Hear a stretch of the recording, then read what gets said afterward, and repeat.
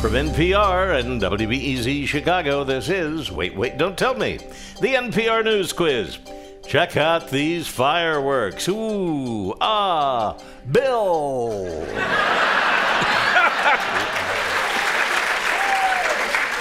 I'm Bill Curtis. And here is your host at the Chase Bank Auditorium in Chicago, Peter Sagal. Thank you, Bill. Thanks, everybody. This is the time of year when we celebrate Santa Claus bringing the Declaration of Independence to the happy children of Philadelphia, back in the olden times of the 1920s. So while you're putting presents under the Independence bush, we thought we'd share some favorite segments from our recent shows. Sometimes actual important people appear on our show, probably because they made the mistake of thinking we're normal NPR. For example, last year, Christine Lagarde, the managing director of the International Monetary Fund. Peter began with a question of protocol. I should say, to begin with, we've never spoken to the head of an important international alliance before, so how should you be addressed? As Director Lagarde, Madame Lagarde? We don't know. Oh, you get the easiest is that you call me Christine. Most people at the IMF call me MD. That stands for Managing Director, and I quite like it because it reminds me of this very nice lady in the James Bond films. But I'm not. Oh, that's very cool, yes. One of the first things we're kind of curious about is what you do, and now we assume that you have people killed. Is that... No, of course not. Yeah. No, that was not a guilty laugh at all. So, seriously, could you, I know this is a complicated question, but nonetheless, as I understand it, you spend all day having people call you up and asking you to lend them money. Well, in bad times, yes. At the time of the financial crisis, everybody was knocking at the door asking for that. Then it improved over time. At the moment, it's sort of stable. Right. But we're getting a little bit worried because of all sorts of issues like monetary tightening, like financial costs rising, and capital flows coming out of the big emerging market economies around the world that are running into troubles. Have I mentioned that we're all humanities majors here? And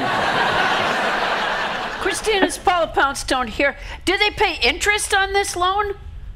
It depends whether you're a rich country or you're a developing country. If you're a developing country, we'll lend you money at 0% interest rate because clearly you're in trouble, your per capita GDP is low, and it would be totally abusive and unfair to lend at expensive interest rates. What's the definition of a rich country or a developing country? It's defined with reference to the amount of dollar per person and per year. Right. If you are below $4,000 per person and per year, then you're a low-income country. Right. I just discovered I'm a developing country. Yeah, this is terrible. Speaking of polls, we researched your background in addition to the extraordinary important education and various posts. We discovered that you at one point were a competitive synchronized swimmer. Correct. All right. Really? So how do you feel about men in Speedos? Well, I'm more interested in actually the issue of shaving or not shaving. Really? I'll tell you something.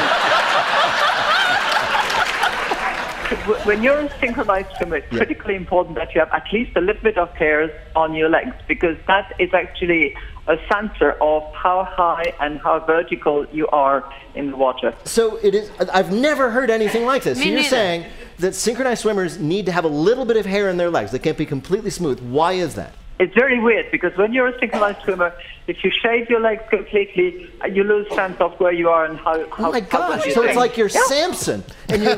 So Amazing. So what you're telling me is like when you see synchronized swimming, as you once were, and these women are in the pool and their legs are straight up in the air, they can only tell that their legs are straight up in the air or wherever they're supposed to be because of the sensory feeling from the hairs on their legs. Exactly right. Perfect. And I didn't, wait a minute. This is wonderful because I did not know that I would have anything I could talk to you about. But, I wanted to ask if your career, were you a competitive synchronized swimmer? Did you actually go to competitions and Oh yeah. No, I was on the French national team. For You a were couple on the of years. French national synchronized swimming team. Oh my gosh. Do Do you use anything that you learned there in deciding who to loan money to? If there's somebody who comes from a country that's clearly not going to be good for the money, do the little hairs in your legs kind of tingle?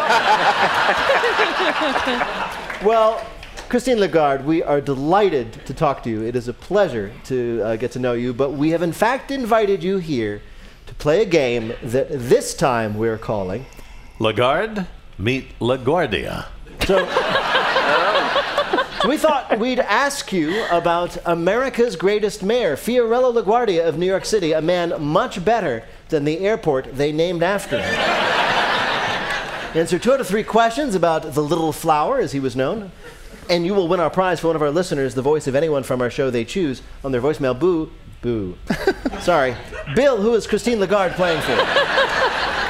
Carl Haig of Princeton, New Jersey. Are you ready to play? Yeah. All right, here we go.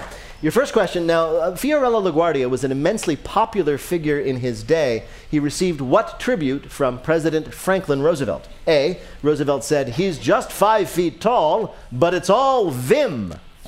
B, upon meeting Winston Churchill, Roosevelt said, quote, "He's like an English LaGuardia." Or C, Roosevelt said, quote, "The only thing we have to fear is Fiorello LaGuardia." Boy. I'd say B. You're right. That's what he said. This is the highest praise Roosevelt had. Next question. LaGuardia went on a campaign in New York City against crime and vice. He once declared that the sale and possession of what would be illegal in his town? Was it A, violin cases, B, slingshots, or C, artichokes? What was B? I didn't hear. B was slingshots. Okay, I'll say B because I have no idea what you're talking about. Yeah. I just want you to know, now you know how I felt talking to you about international finance. No, in fact, it was artichokes. It really was. Artichokes, Mayor LaGuardia said the mafia was controlling the artichoke market, and thus he banned their sale until prices came down. All right, now this is exciting. If you get this last question correct, you win our prize. And the mayor died in 1947, but his influence lives on. What other important feature of modern life has been credited to Mayor LaGuardia? Was it A, the 10 items or less express lane in the supermarket, which he demanded after having to wait in line for 20 minutes to buy a single tomato? B, thong underwear, which strippers in New York invented to get around LaGuardia's anti-nudity laws?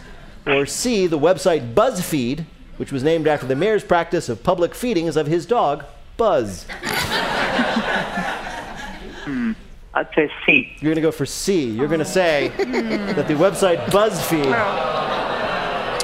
You know, the crowd is moaning. That means that you have the chance to change your answer.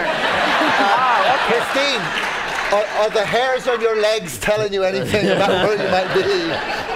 All right, B. B. Yes. And the answer is B, yes.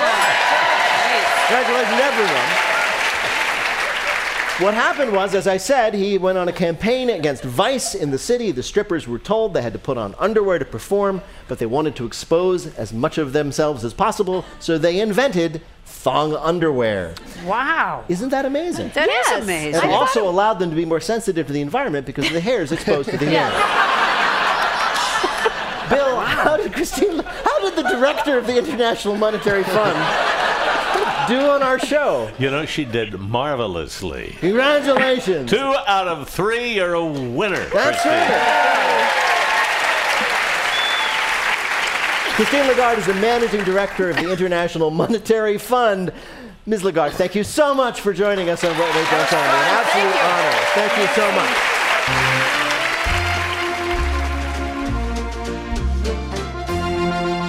As Ms. Lagarde found out, we're not like the rest of NPR. For example, you could listen all week to Steve Inskeep and never once hear a news story like this.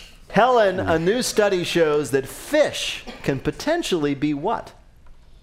Delicious. That's true. We knew that. But that's not new scientific knowledge, No, Helen. it's not. No, it's not. We've known that one. Yeah. Can I have a hint? Yes. Well, some say the fish bowl is half empty. Depressed? Close enough. Pessimists. What? Well, Yes. what would you be?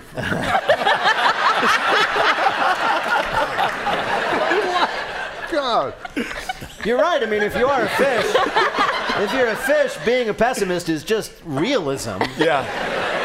Well, in a Things bowl. are not going to work out great for you if you're a fish. Wait, how do they know this? Well, this is what they did. They took these fish, and they allowed these fish to mate, but some of the females got to mate with their first choice of male, and some did not, right? Oh. Then they took those fish, the fish that had gotten lucky and the fish that couldn't, and they gave them an opportunity to explore places for food. Following along so far? Uh-huh. And it turns out that the fish that didn't get their preferred mate just weren't interested.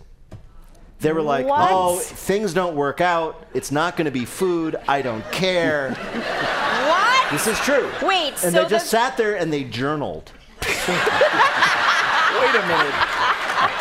Did they start listening to Morrissey and things like that? Oh, yeah. Wait Worst a cases, minute. it was Elliott Smith. It was terrible. So there's fish that got to hook up with the Brad Pitt of fish. Right. And they were like, we, food. And then there were fish that got to hook up with, like, the busted fish. Right. And they were like, ugh, what's the point? That is exactly the experiment. This is my entire Tinder existence. This explains so much. This sounds sad, but remember, with all the prescription drugs that are now in the water supply, these fish are going to feel much better and have no problem getting an erection. When we come back, what do you do with a problem like Scunthorpe? And the greatest anchor ever meets the other greatest anchor ever. So many anchors will never move again. We'll be back in a minute with more of Wait, Don't Tell Me from NPR. Support for this podcast and the following message comes from The Economist, a weekly magazine offering insight and opinion on international and U.S. news, as well as economics, politics, business, finance, science, and technology. There's something for everyone in The Economist, like the recent article, The Promise and Problems of Cities, where an archaeologist explores the enduring appeal of urban life. The Economist is offering listeners a free print copy. For your free print copy, just text WAIT, W-A-I-T, to 99000.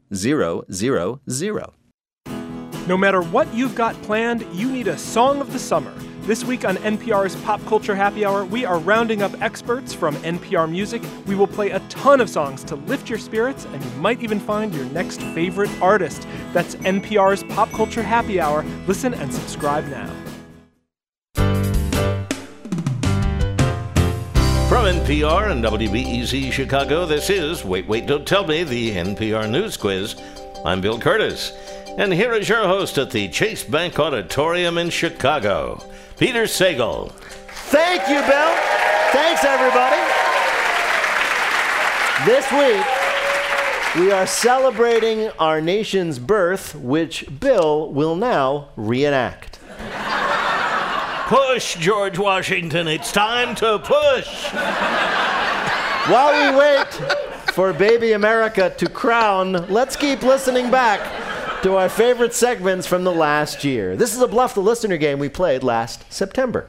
Hi, this is Megan Mosbecht, and I live in Missoula, Montana. I love Missoula, Montana. One of my favorite places. What do you do there?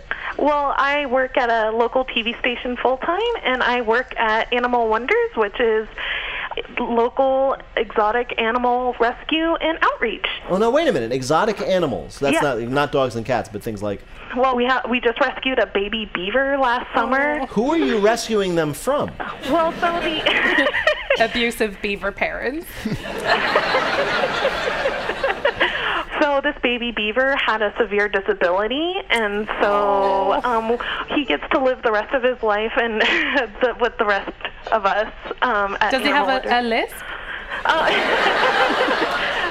That would be so funny. Well, anyway, welcome to the show, Megan. You're going to play the game in which you have to tell truth from fiction.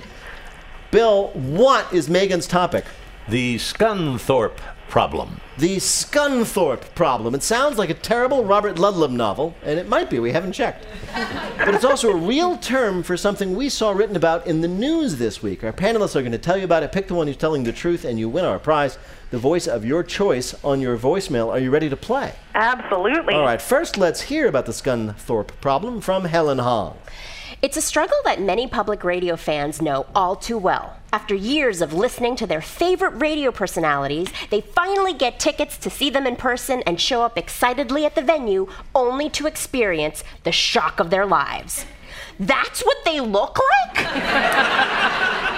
Fresh Air host Terry Gross reports her most commonly heard feedback at live events is, "But you're supposed to have long flowing hair." It happens so often that NPR has given it a name, the Scunthorpe problem. Named after Eliza Scunthorpe, a longtime contributing member of WBUR in Boston, Miss Scunthorpe at last scored tickets to see her favorite radio show, Wait, Wait, Don't Tell Me. I guess I always imagined them to be, really distinguished looking? Miss Scunthorpe's unsettling experience came to a head when the host of the show, Peter Sagal, was announced. Leaping to her feet in dismay, Miss Scunthorpe repeatedly yelled, "Boo! No! I don't believe you're him! Bring out the real Peter Sagal!" Unable to be appeased, Miss Scunthorpe was escorted out of the show and off the premises. "Well, you can bet I'm canceling my membership. There's no way that imposter was Peter Sagal. The Peter Sagal I know and love looks like Pierce Brosnan in GoldenEye."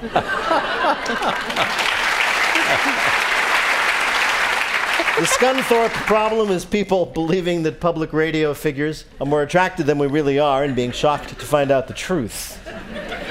Your next Scunthorpe explanation comes from Adam Burke. With so much intentional obscenity on the internet, it seems that unintentional obscenity is also becoming a problem.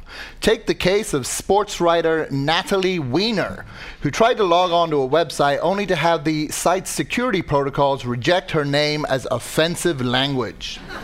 It's part of what web developers refer to as the Scunthorpe problem, so called because when certain AIs and internet monitoring algorithms are confronted by a name like that of the English industrial town Scunthorpe, they often flag it as objectionable as it happens to contain within it a particular four-letter word that many find offensive.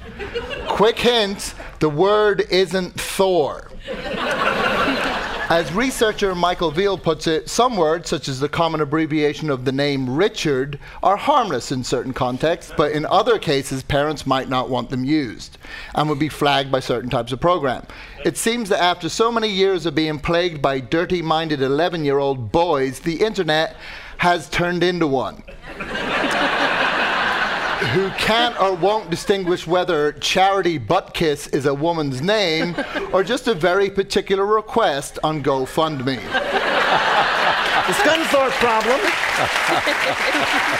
A problem in computers, trying to teach computers when a naughty word is not really a naughty word.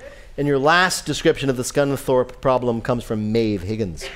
The Scunthorpe problem, if you're not familiar, is a term in biology for the tendency of human beings to react to the discovery of a new species by immediately trying to eat it. It gets its name from an 1856 incident when a scientist named Dr. Thomas Scunthorpe proudly presented the discovery of the platypus at a conference. He described it thusly: "'Tis the body of a weasel, the head of a duck, and the teats of a woman goat." The first question from the audience was, "Incredible discovery, sir. What side dishes do you recommend?" Weeks later, Dr. Scunthorpe ultimately released his findings in a paper called "The Platypus, Please Don't Eat It." He was ignored. Platypus populations plummeted, and the Scunthorpe problem was born. All right. There is something real called the Scunthorpe problem. But is it, from Helen, the problem of people being inevitably disappointed when they find out what their favorite public radio personalities actually look like? Is it, from Adam Burke, the problem of people or words with names that could be dirty not being able to use computers because the computers won't let them? Or is it, from Maeve Higgins, the problem of people immediately celebrating the discovery of any new species by immediately trying to eat it? Which of these is the real Scunthorpe problem? Well, it's really funny because recently I looked up a picture of what you look like, Peter, and I was very shocked to find out what you look like as well.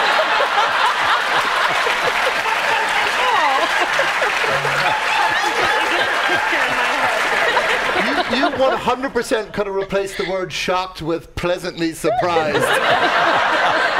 I wanted Helen's story to be correct, but I'm pretty sure it's Adam's story. You're pretty sure it's Adam's story that Scunthorpe problem refers to a problem in computer programming? Correct. All right. Well, you've chosen Adam's story then. And to bring you the real definition of the Scunthorpe problem, we spoke to somebody who knows all about it. My last name, Weiner, triggered an algorithm that was designed to prevent people from using pornographic content or something. That was Natalie Weiner, a staff writer at SB Nation and victim of the real Scunthorpe problem because she can't enter her name into computers. Congratulations, Megan. You were right. Adam Burke was telling the truth. You picked it. He gets a point. You win our prize. Any voice you like, saying pretty much anything you want. Wonderful. Thank you so You're much. very, very welcome. Can I ask before you go,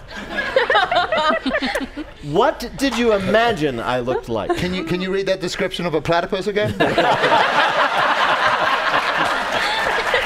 maybe. I don't know. Yeah, that description sounds pretty good. All right. Everybody jumps on you. All right. Thank you, Megan. Thanks so much for playing. Thank you so much.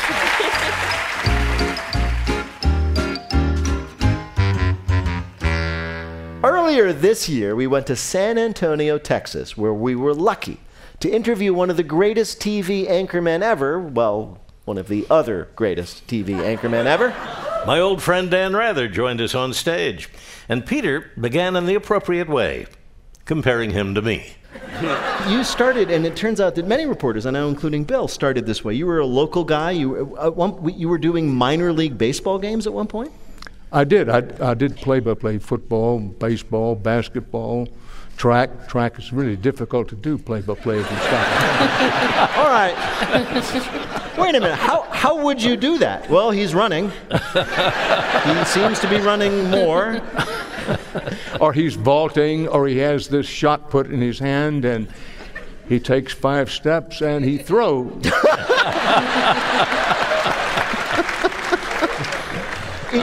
Do you think there's one moment that in which you sort of got your start that started the career that we've all sort of been watching lo these many decades? Well, I do. That there was a great hurricane in 1961, Hurricane Carla, which was at that time, and I think still, the largest in terms of sheer size hurricane on record in the Gulf of Mexico. And I had just started in television. I had made my move from radio into television. I was still new to television. And we wound up in the right place at the right time on Galveston Island as the hurricane came in. And that was picked up by other stations. Nobody else was there broadcasting. So if I had to point to one moment that sort of, quote, made my career, that was probably it. Yeah. It's funny because Bill got his sort of start with a great tornado in Kansas. Tornado, same thing. It turns out maybe these weather events are being caused by ambitious young reporters.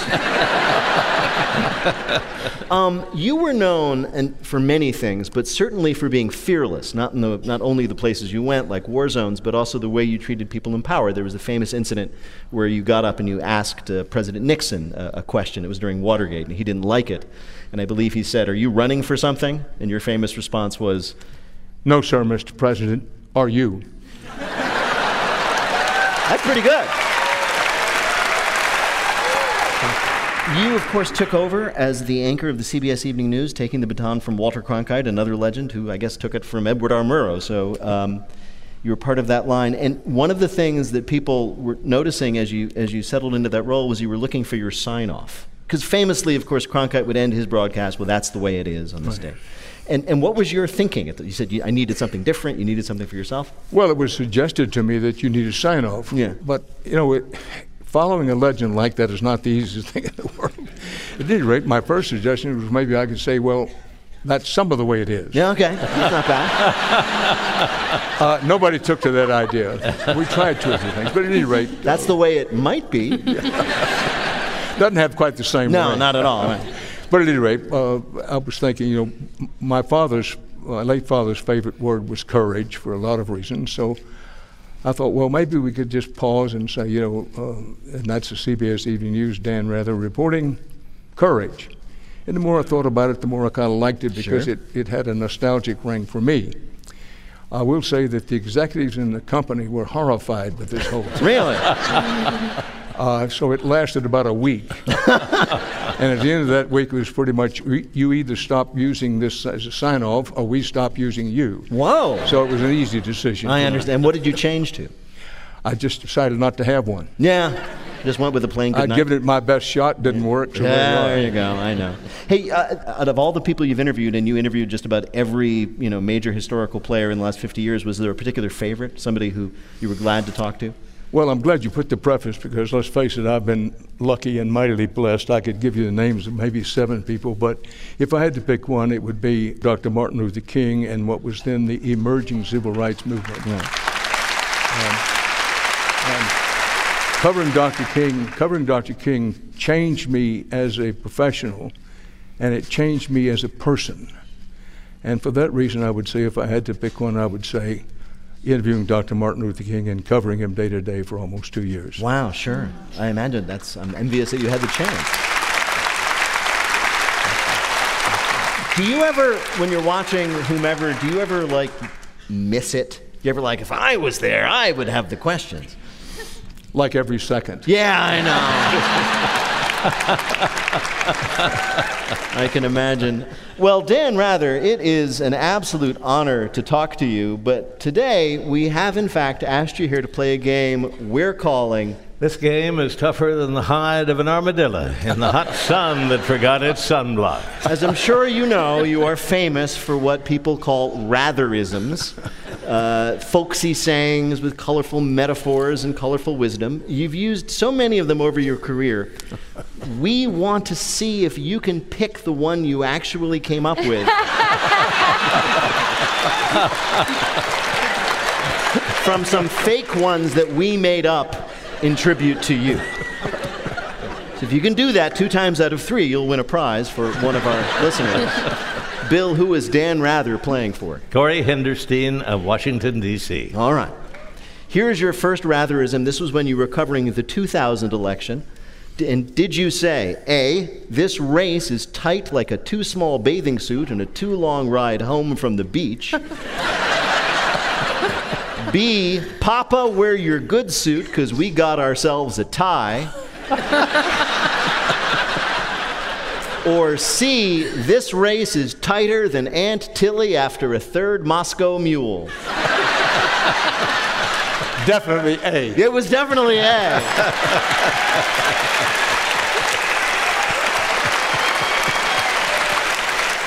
I've always wondered, did you just make those up off the top of your head, or did you have them ready to go? Well, in the beginning, they came from working in the oil fields when I was a kid. This is the way men talk with one another. You have got to be kidding me. Oh, absolutely. You can only say it's hot as hell so many times. Yeah, I guess so, yeah. So as the day wears on, you say, it's hotter than a Laredo parking lot, or some way to use colorful language. All right, we have 2 more. You did well with that one. This is now, we're moving through time to the election of 2004. That was George W. Bush re-elect versus John Kerry. During that evening's coverage on CBS, did you say, A, John Kerry's wife might own Heinz, but this is one night he won't catch up? B, we used to say if a frog had side pockets, he'd carry a handgun. Or C, it all comes down to OHIO, which stands for Oh Hi, It's Over. Definitely B. Yes, if a frog had side pockets, he'd carry a handgun. I think you're doing really well. Here's your last question. This is a great metaphor you used while commenting on the 2016 election. Was it A, this race is a backcountry tilt-a-whirl, it could go either way? B, like the talking horse said to the hopping bull, I can't believe what I'm seeing? Or C, if Clinton wins Florida, this race will go faster than a Hamilton ticket at face value? I don't recall saying any of them. Really? Do you know which one you wish you had said? I guess that would be B. You'd be B, like the talking horse said to the hopping bull. That is a good one, but the one that we were told you said, if Clinton wins Florida, this race will go faster than a Hamilton ticket at face value, which I thought was great because you're updating your cultural references. But meanwhile, Bill, how did your old friend Dan do in our quiz? Well, he had won anyway. 2 out of 3 is a big win for us. Good going. Dan Rather is a legend of broadcast news and the creator of News and Guts Media. Dan Rather, thank you for being with us. Thank you.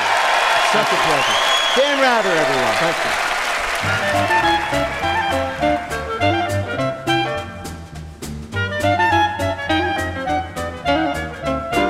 When we come back, our panel opines and Seth Meyers reclines in an armchair at Carnegie Hall. That's in a minute on Wait, Wait, Don't Tell Me from NPR.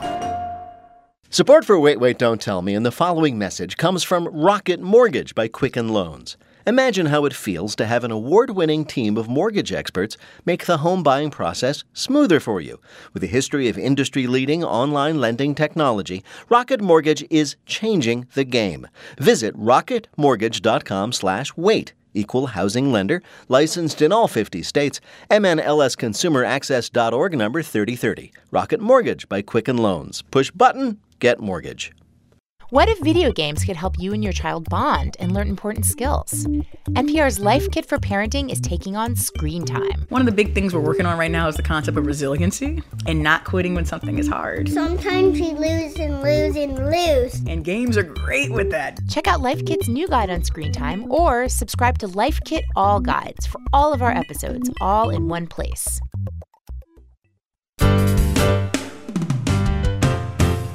From NPR and WBEZ Chicago, this is Wait, Wait, Don't Tell Me, the NPR News Quiz. I'm Bill Curtis, and here is your host at the Chase Bank Auditorium in Chicago, Peter Sagal. Thank you, Bill.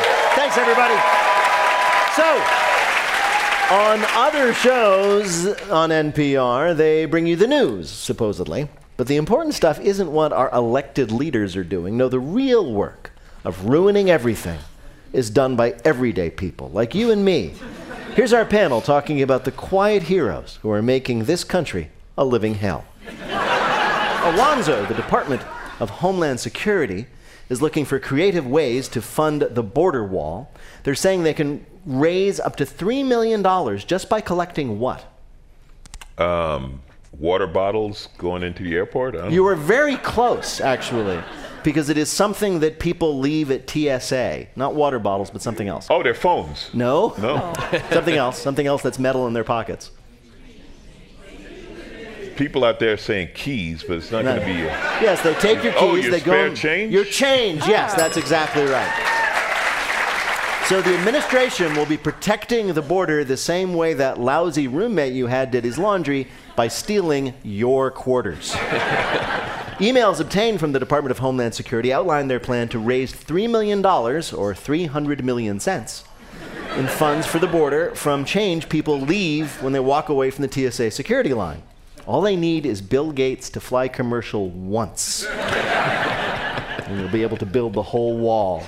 I don't like that the money's going towards the wall, but I'm all for people taking all of my change all of the time. Really? It's 2000. I'm able to buy things on my phone with it just looking at my face. Yes. And yet I've got tons of metal in my pockets, like, please, can I get into your state? Will you take these at the toll booth? My tuppence. Yeah, my tuppence. Well, enough with the big metal stuff. It's all grimy. It's filled with germs. Come to my house. Take all of it. Well, that's actually plan B. If they don't get enough, they're going to try that. They're also going to try a new pat-down technique, turning you upside down and shaking you. Faith, cities like New York, L.A., and Washington, D.C. are trying out new laws that would allow ordinary citizens to do what? Give me a hint, please. I'll give you a hint. Finally, you can fulfill your childhood dream of being a meter maid. Giving people your child... What? So they're trying out people giving each other tickets? Yes, they're allowing civilians to hand out parking tickets. Well, that's just a terrible idea. That's where we are, Faith. This will be known as the era of terrible ideas. Oh, my God! harsh. No, you don't have to get just frustrated at the jerk who parks in the bike lane. You can be the jerk who tattles on them to the cops. More and more cities are turning to citizen volunteers to report their neighbors' behavior.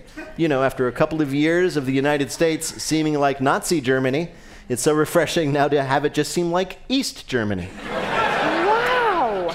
So the programs vary in New York City, where you live, so watch out, Faith. Anybody who uses an app to report illegally idling vehicles can receive 25% of any collected fines. It's a bounty system. One man has made $9,000 so far. That's almost 1 month's rent. That's true. That's true. Just parking? Yeah, what else can we report? It's various kinds of parking. What else do you want to report, Faith? Where do we start? This isn't funny. It just gets me all fired up. I want to report my neighbors upstairs. I live in an apartment building, and their children are feral and up too late. See, this and is why $9,000 just about covers my rent, so I'm doing it. this is why New York's such a great city to test the system. Exactly. You see how quickly I went to the dark side? New Yorkers already get along so well. Exactly. Start out with a nice fine, but like those guys that walk down the street out in public with flip-flop shoes, those guys with their big man feet hanging over the edge, fine. You get a fine. You know what that's called when your feet hang over? It's called Toverbite. Oh, yeah, $200 a violation. Yeah. And if you wear a sleeveless shirt and you have man boobs that stick out of the sides where the arms should be, $300. Alonzo, it's almost summer camp season, and you'll be happy to know that there are now summer camps you can send your children as young as 4 to, where they will learn all about what? Wow, that's a pretty broad statement. Can you give me a hint? Sure. This is actually the reason why these camps are popping up. It's important to keep the young people from being seduced by socialists like Bernie Sanders. Oh, so that they can learn all about what the Bible and conservatism? No, not exactly. It's not about religion. It's specifically to counter the socialist propaganda. Oh, about capitalism? Yes, they're capitalism camps. Whoa. Kids say sharing is caring, but you know what? Caring's not for closers.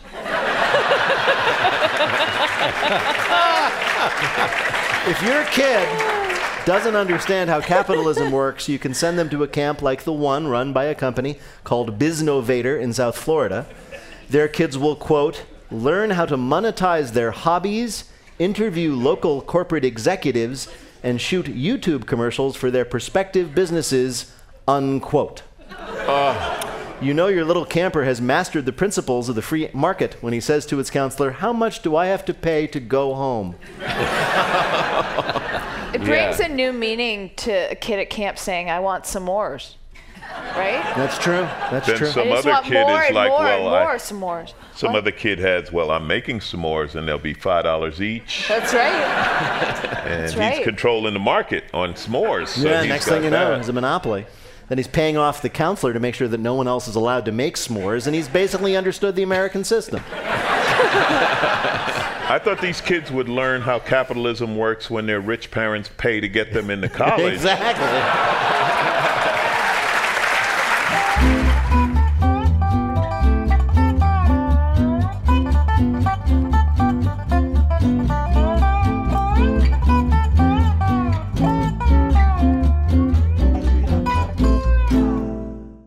This message comes from NPR's sponsor, Capital One. With the Capital One Saver Card, you can earn 4% cash back on dining and entertainment. That means 4% on checking out the new French restaurant or 4% on bowling with your friends.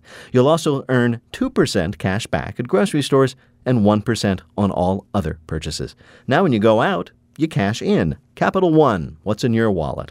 Terms apply. Support for NPR comes from Newman's Own Foundation, working to nourish the common good by donating all profits from Newman's Own food products to charitable organizations that seek to make the world a better place. More information is available at newmansownfoundation.org. One thing you might know about those of us who work in the satirical industrial complex is that we all hang out together all the time. And we only do it in the most fancy places, like Carnegie Hall. Last winter, we allowed an audience to listen in as we chatted with our late-night colleague Seth Meyers. Peter may not have been sure who he was, though. So we understand you have a television show of some kind. I do. It's on very late at night. Yeah. So if we tape at 6:30, and I am never awake when Really? it airs. Really? Nope. I have no idea what I would do if someone said, okay, you're going to be starring in a evening show 4 nights a week. And was that intimidating when you got that job? It was, but Saturday Night Live was so intimidating when I got that job that I was prepared to be intimidated again. If you can do that. Yeah. Yeah, and so when you said to yourself, okay, we're going to have our own iteration of Late Night. Yeah. You said, I want to do what? I didn't know. Really? When I first started doing the show, your biggest fear was how do you fill an hour, and that is not my fear anymore. No. It's been replaced with bigger fears. Yeah. More existential ones. Yeah. Now, I was not joking. We are very proud that you came out of Northwestern College and then you were at I.O., out of the great Chicago improv tradition. Yeah, I was very lucky to go to a school that considered improv a profession. Right. You know, my parents did deserve some of the blame. When they took me to Chicago, and again, we grew up in New Hampshire, but my parents also went to Northwestern, and when they took me there for my first week of school, they took me to Second City because it was something they had done in college. And so, yeah, there we go, Second City. And so, which was a grave mistake because that was so much more interesting than any of my freshman year classes. Yes, damn it. But then I was very lucky.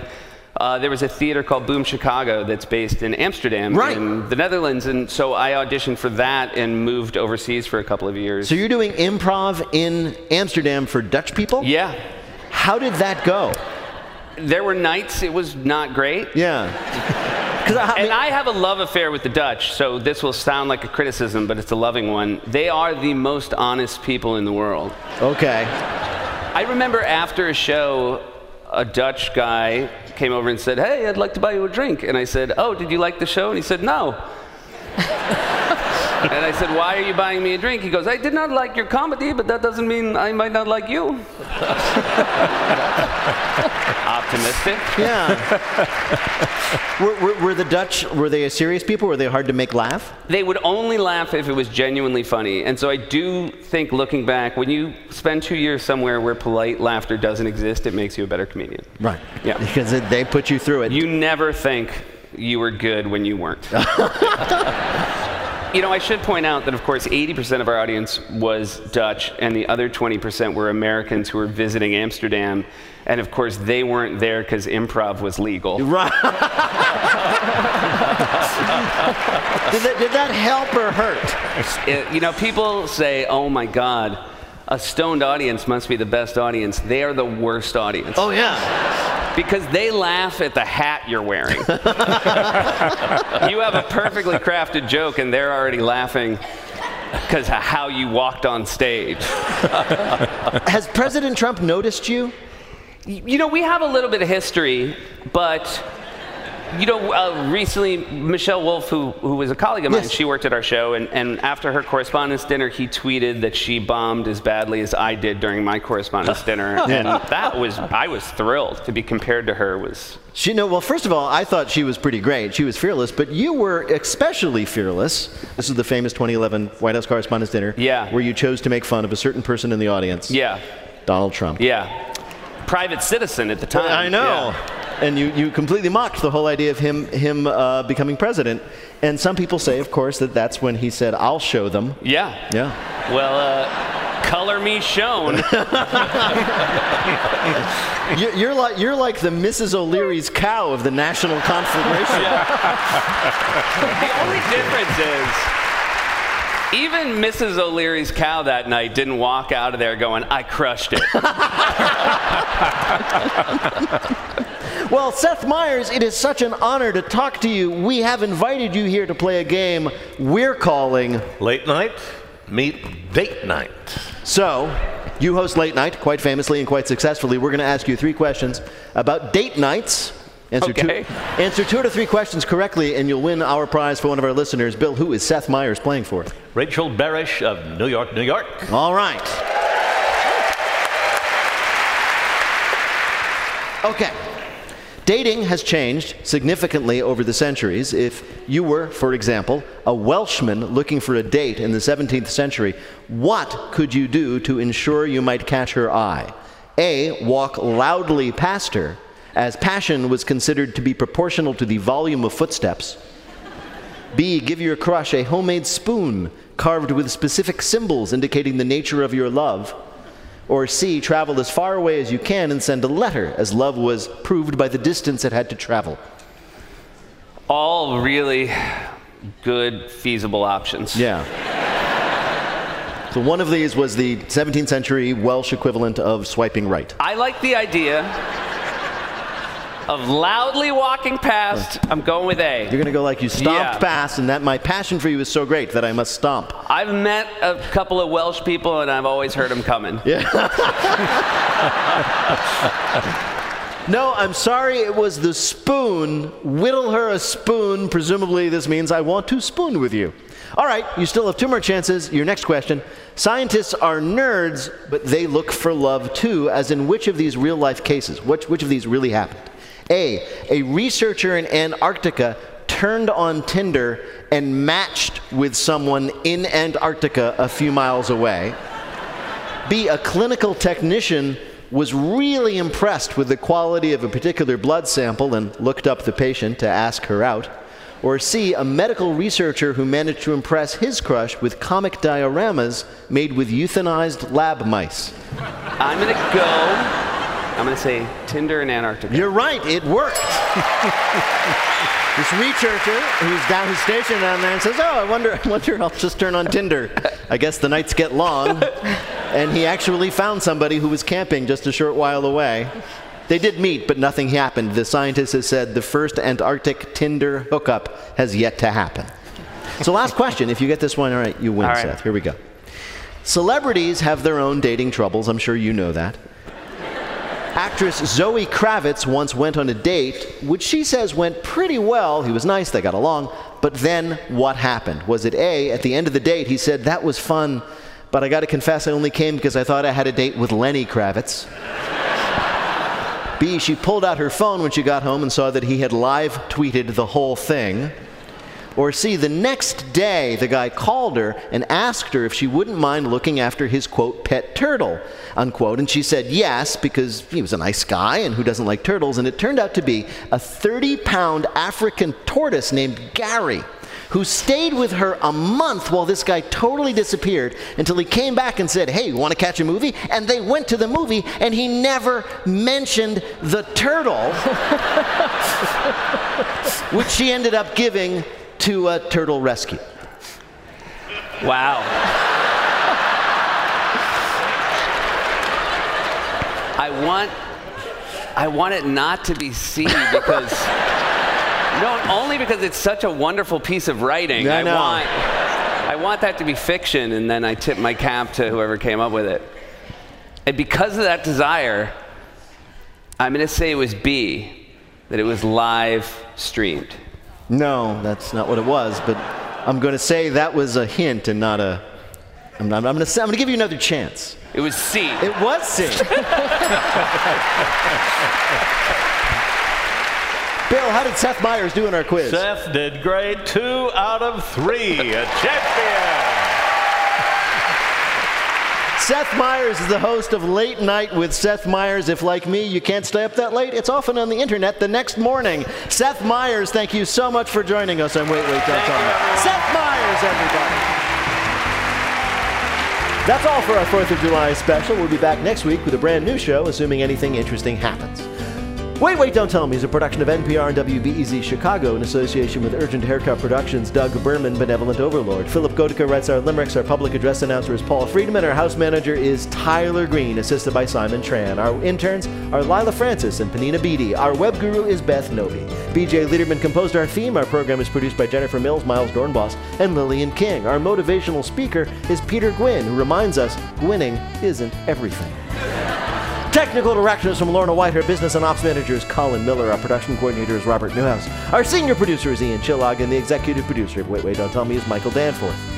Thanks to Bill Curtis. Thanks to all of our panelists that you might have heard. Thanks to all of our special guests. And thanks to all of you for listening. I'm Peter Sagal, and we will see you next week.